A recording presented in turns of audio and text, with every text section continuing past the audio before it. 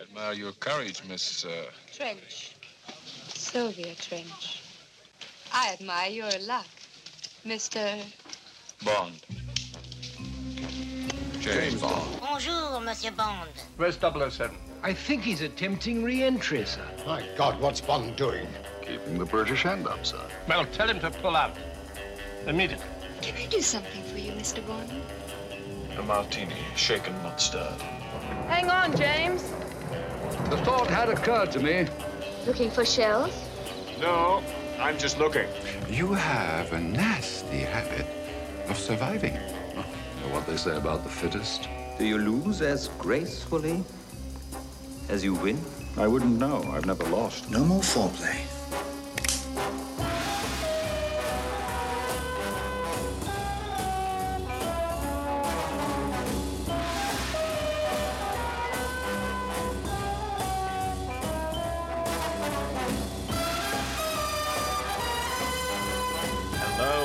To another episode of Bond Backwards. We're returning to talk about the James Bond films just in time before No Time to Die comes out, hopefully in April, but well, we'll see if it gets delayed or put on, streaming services or anything like that. So we are into an interesting film. It's sort of regarded as the black sheep of the Bond franchise, and we are going to be talking about On Her Majesty's Secret Service, which was the one and only film that George Lazenby played Bond in his career. Mm-hmm. Hi, by the way. Oh, sorry, yeah, I forgot to introduce Adam. Sorry. Hi. Good to be here. We're back on Zoom because I've gone back to America. Yes. We're in the 60s. The 60s is where Bond comes from, in my opinion. I'm one of those Bond fans who really sees Bond as a creature of the 60s. And obviously that means Connery for the most part. But as you say, there's this one teensy-weensy outlier, and that is On Her Majesty's Secret Service. Yeah. But I think calling it the black sheep is harsh because I think this is a really good Bond movie. And I think there are a lot of films in the franchise that could be considered much worse black sheep films that really, even though they're made by established Bonds, that just don't fit. And obviously one of those is View to a Kill. And this week we very sadly lost Tanya Roberts. Thank you. Tanya Roberts, excuse me for blanking on the name there.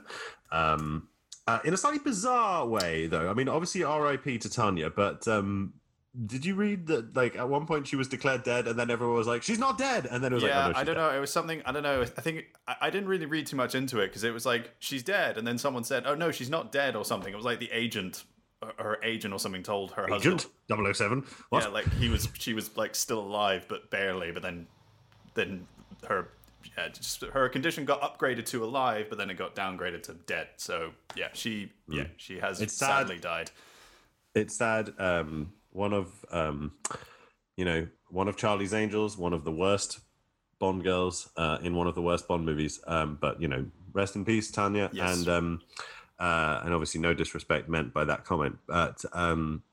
I think View to a Kill is much more of a black sheep because even though it's the seventh Roger Moore movie, it feels so like out of place. It's like he's too old to begin the training, and he's too like the film is crap, and it just doesn't. It doesn't work for me. It doesn't really work. No. Whereas On Her Majesty's Secret Service, for the most part, with some glaring exceptions, does.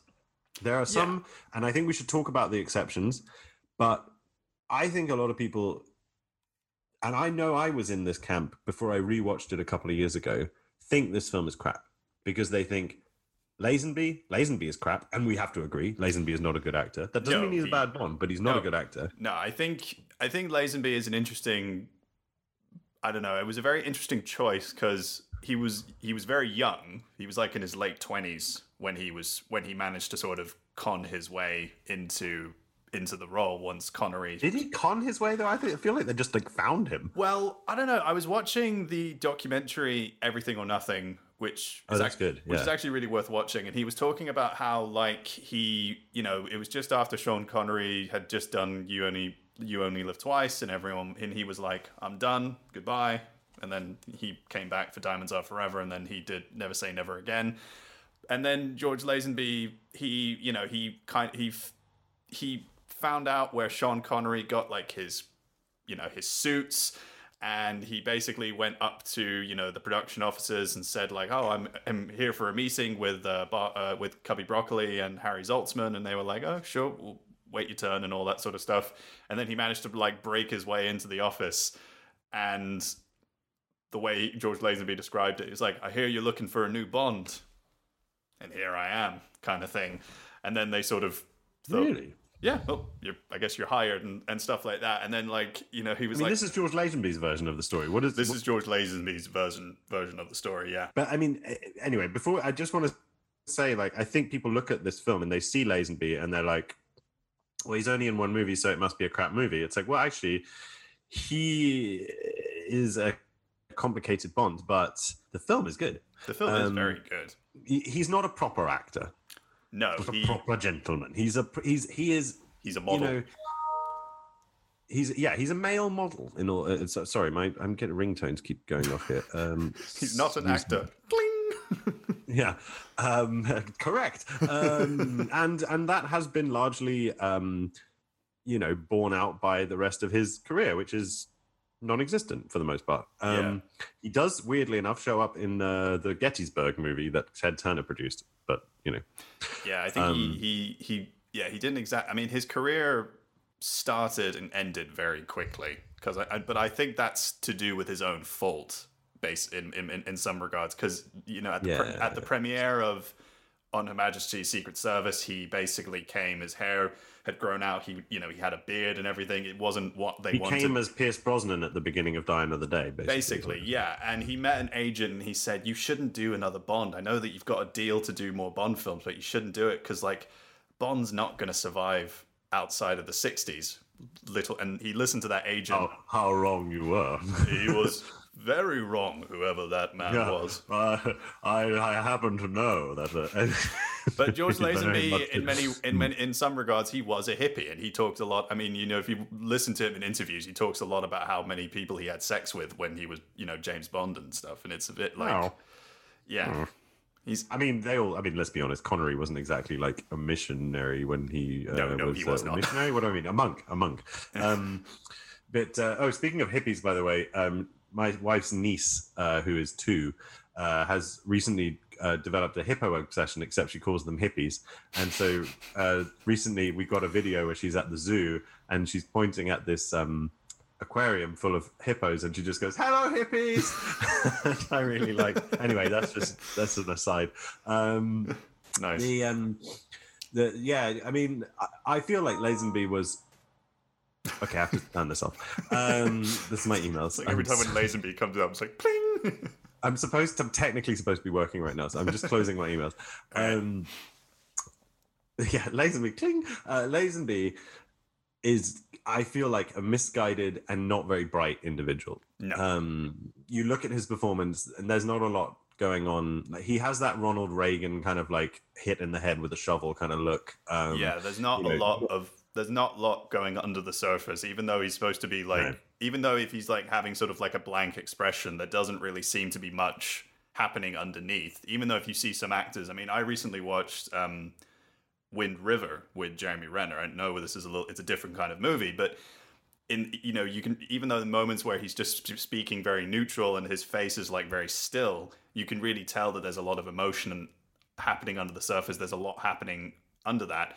And I think with Lazenby in some scenes, there really isn't any of that. And I don't think he was able to really kind of emote this kind of what he didn't really bring what Sean Connery brought to the role. This sense that this is a dangerous, broken, guy in some ways. Right. Well, I think because, the whole Bond character in the 60s grows out of the strong, silent type kind of hero of the 40s and 50s. You're talking people like Bogart and Mitchum, and obviously there's a dash of Cary Grant in there because he makes jokes and stuff, but like you never saw like Cary Grant or Bogart or Spencer Tracy or anyone like that, Clark Gable, have like a big moment where they're they don't have that James Dean like, "You're tearing me apart" kind of big like shouting at the screen like they just drank and they like kept it inside, but you do see it, you do see the emotions under the surfaces. And because the people I mentioned were all intelligent men who oftentimes had a lot of baggage and stuff, they were able to bring that to their characters. But I feel like and I think Connery has a bit of that too. Like Connery's a very like there's something very sensual and very passionate about Connery, and we can get to that when we talk about him. But like it's just like Lazenby is kind of blank. He is he feels like someone was asked to draw a James Bond, and they did. Like when they do the storyboards, like he looks like the storyboard version of James Bond. He's very handsome. He's perfectly tailored. I mean, really well costumed in this film. But it's like every time they ask him to do anything that is more than walk, run, and he can't really even do the like action stuff properly. He feels a little bit clumsy compared to Connery, who really feels like he would throw you through a plate glass window if you said something bad about Scotland. He's not exactly physically imposing or anything like that. He doesn't exactly seem like a but he looks good on a pair of skis, or at least a stunt double does. So but he does. There's one moment in the film where he has to deliver, and that's the last line, and he actually manages somehow to give us a satisfactory, when he's cradling the dead Tracy. Yes. He actually manages to do it properly. And I think that's a scene that Connery would have had trouble with. And I think that's a scene that Roger Moore would have had trouble with, because like, she's only resting. She had a little bit too much of cognac, if you know what I mean. Yeah. It's just like, he'd make a joke about it. We had all the time in the world. Yeah. We had all the time in the world, and we spent it drinking. Yes. Our wedding was good, but this is shit. Yeah, but now I have to return the deposit on the wedding day. No, look. But imagine if like Dalton did that. Dalton would have been perfect for this. Dalton would have been absolutely the perfect Bond for this movie. Bond meets, he starts off, he's happy-go-lucky, and then he meets and he's headstrong, and he meets this girl, and she changes his life, and then it like destroys him at the end. And then you could have had, it would have been great. It's like, I'm out for revenge. Things are about to get nasty. Blofeld? Yeah. It seems a bit of a shame, even with the ending of that film, they didn't really continue on from that. They never really... I mean, even you get a sense that Bond is out for revenge and Diamonds Are Forever, but they never really carried on that plot point and stuff. Like, I have no wife. And stuff like that. Like, where's Blofeld? Why do you want to kill him and stuff? Like, hit me. And stuff. But no, the only time they really genuinely come back to this is in the Dalton era with License to Kill, which he said he was married, but it was a long time ago. Or in For Your Eyes Only with the gravestone. Yeah, but that's I feel like that doesn't really get it feels like part of the character in License to Kill. Like that's why License to Kill I think is such a good Bond movie, because it's really so character driven. But anyway, we're going slightly off piste here, and bit of trivia about. I want to talk about some of the stuff that's really good about this film. Yeah, the ski chase is great. Skiing, I was just about to get onto the ski chase. I think the ski chase is very exciting, and I think with the John Barry music, I think it's really good. You've opened up a couple of streams here because I want to talk about the music as well. But let me just say, it's not just the ski chase; it's also the Alpine setting. Yes. Like they just touched on it in Goldfinger, but then we go away very quickly. No, Mr. Bond, I expect you to ski. I was really entranced the first time I watched this film by the whole idea of like, of course, Bond makes so much sense in this like Alpine like locale, even before he puts on a pair of skis and starts evading the bad guys, which is very cool. It just makes so much sense to put him up in the snow among all the glamour and the like luxury hotels and that sort of old European style that there is there. It's so like of its time. It's so kind of fitting.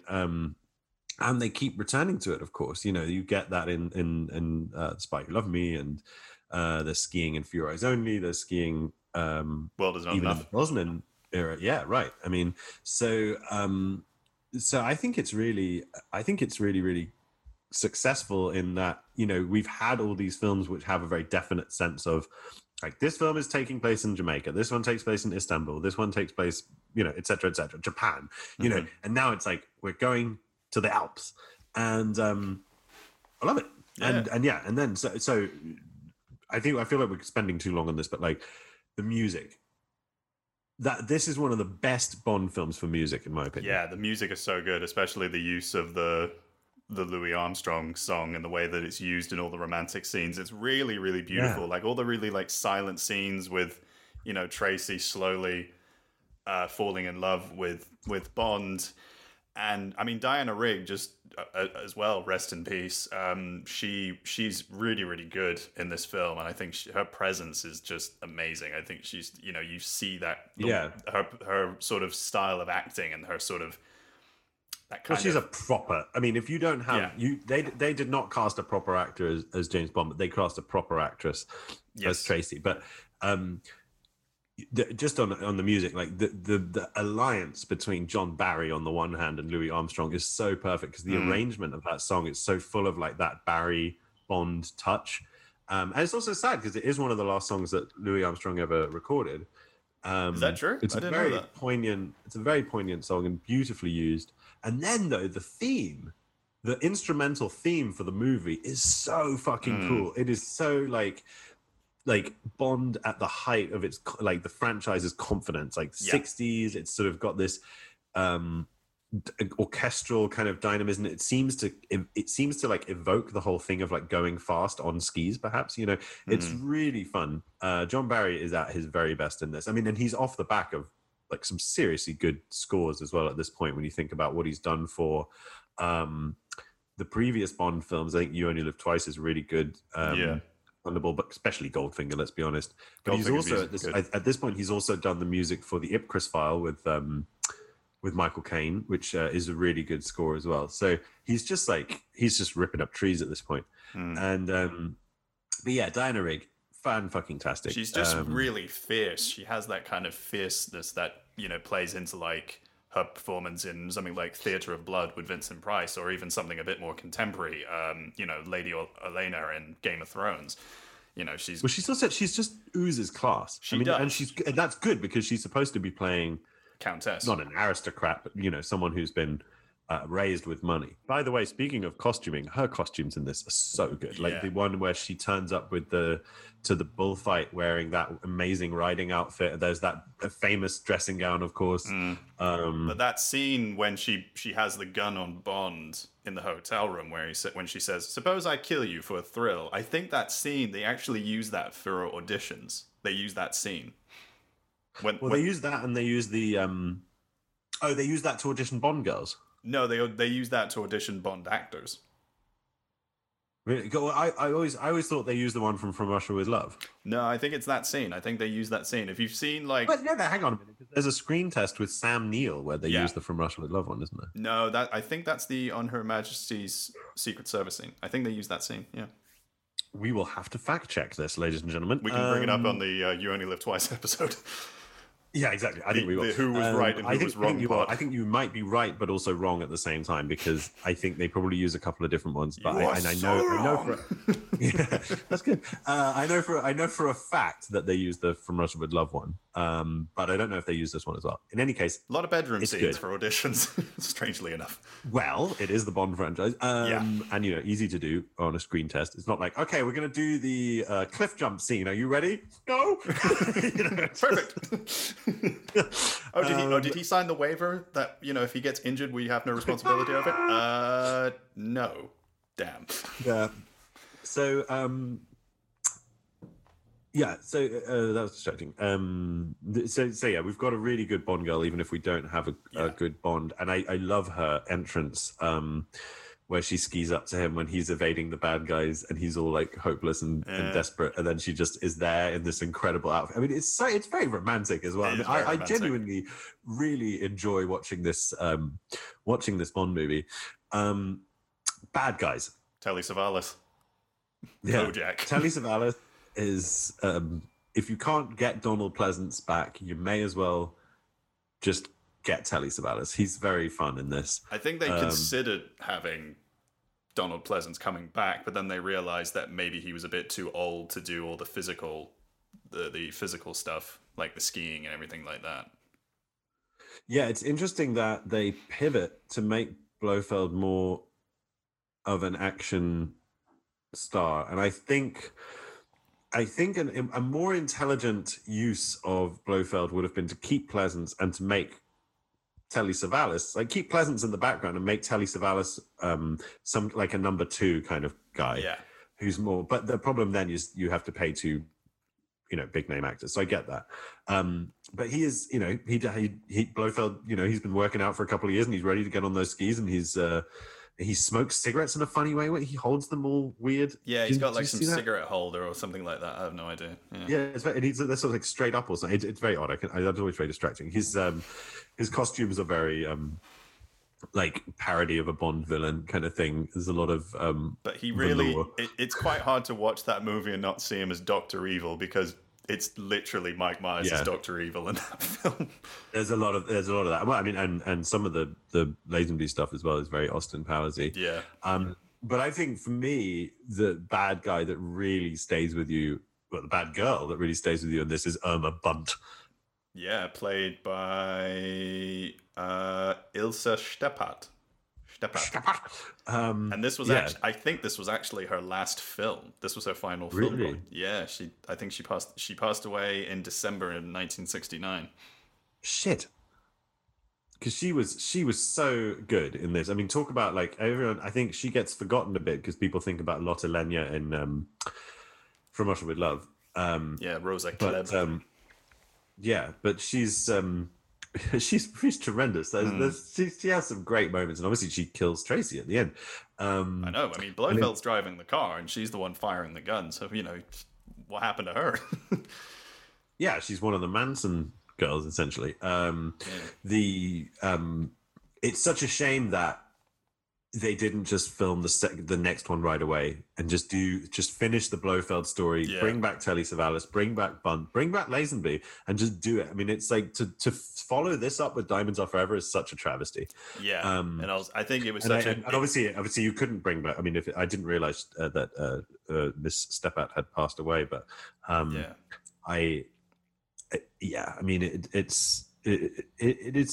she's such a great villain, and so is Blofeld, and I do think it's interesting that the plot for world domination fails, but the bad guys get away with it. Yeah, it's sort of like which is a nicely kind of pessimistic message that is sort of interesting to unpack. They probably didn't mean that very much by it, but it's sort of interesting in our current world to see that played out. Yeah. Anyway, I feel like we've talked about this a long time. I think the message here is go watch On Her Majesty's Secret Service again. You'll be pleasantly surprised. We haven't even talked surprised. I can't talk today. Surprised. We have to. I think honorable mention for Gabriele Fazzetti as Draco. He's a great character. I like him. Yeah, and a brilliant actor. You'll recognize him, people from Once Upon a Time in the West, and a host of other movies. So should we do our fun bits? Yeah. Where would you want to go on I can't talk today either. Where would you want to go on holiday in this movie? Well, you got some fucking choices in this, but I haven't been skiing for ages, so I am going to the Alps. Thank you very much. Yeah, I figured you were going to say that. I'm going to go to the casino where in the movie. That looks like a nice little. Cool. Where's that one again? I think it's Monaco or Monte Carlo or one of those places. Isn't it? Don't they go to Corsica at one point? Maybe. Well, maybe they go to. Let's have a look. Locations. Well,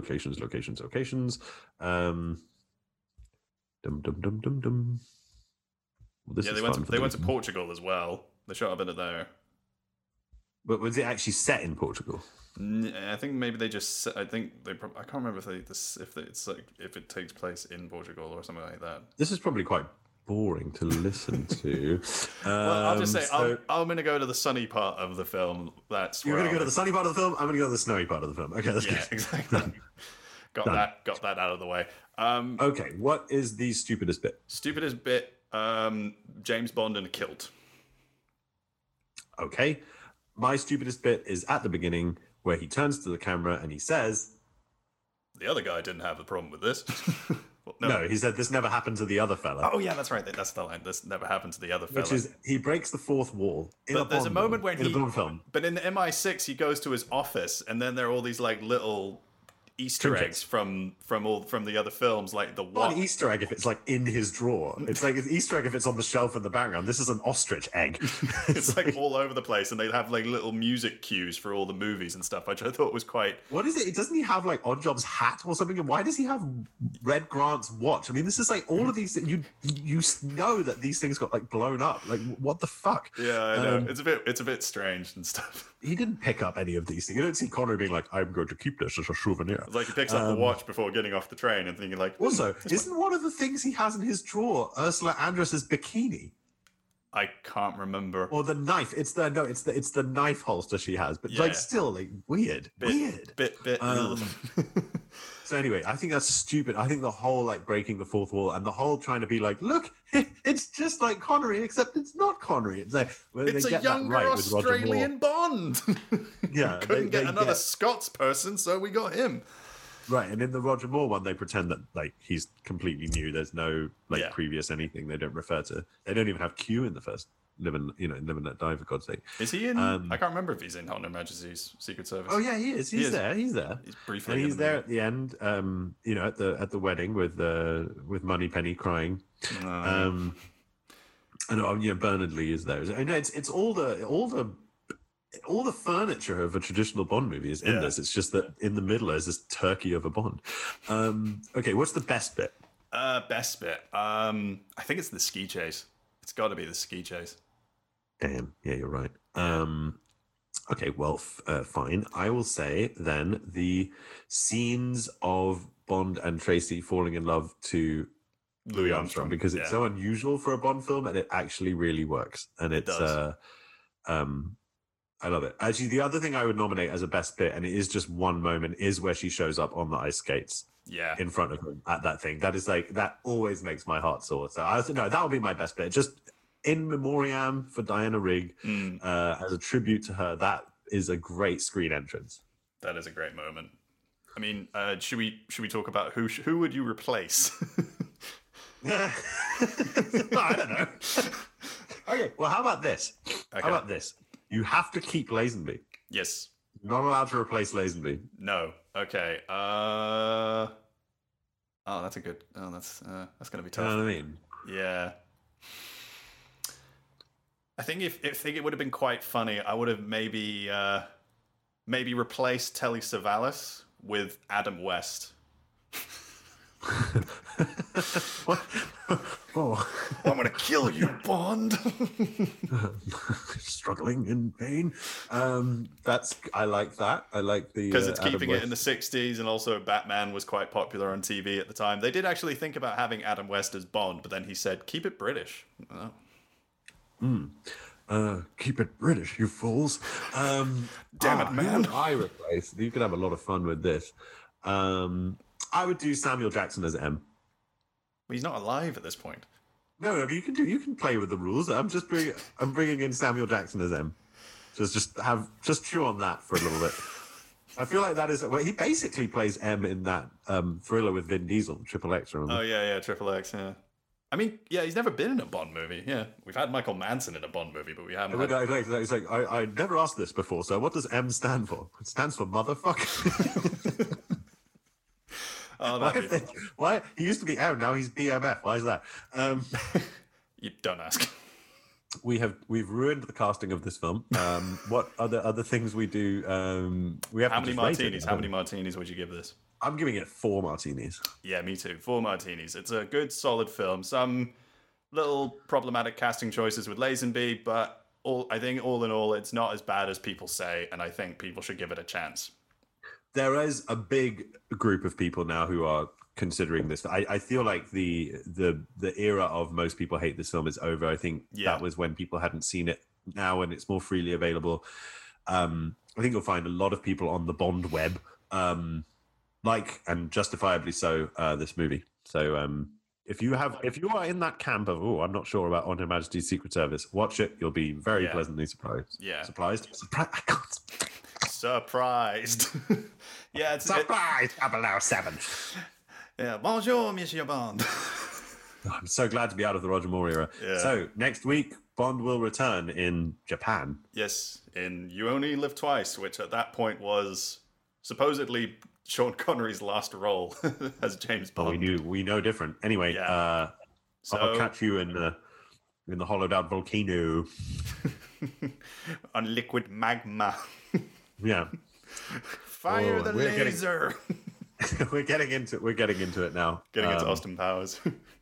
Yeah, well, I'm also sad that we're moving towards the end of the. I know. Moving towards the beginning, which is the end for us. So let's savor it while it lasts. Yeah, looking forward to actually seeing No Time to Die and actually being able to talk about the movie. That I'm just want to see it. Okay. Anyway, calm down. Yes. And but yes, we have to fly. We have to get on our skis and get the hell out of Dodge. Yeah. What am I talking about? I have no idea. Bye. Bye. Stinging in the rain. That's not funny, 007. Where's your butler friend? Oh, he blew a fuse. Shocking. Where's Drax? Oh, he had to fly. Positively shocking. You missed, Mr. Bond. I think he got the point. Right idea, Mr. Bond. But wrong pussy. You're not thinking that. I sure am, boy. Do you expect me to talk? No, Mr. Bond, I expect you to die. Goodbye, Mr. Bond. It's a Smith & Wesson. And you've had your 6.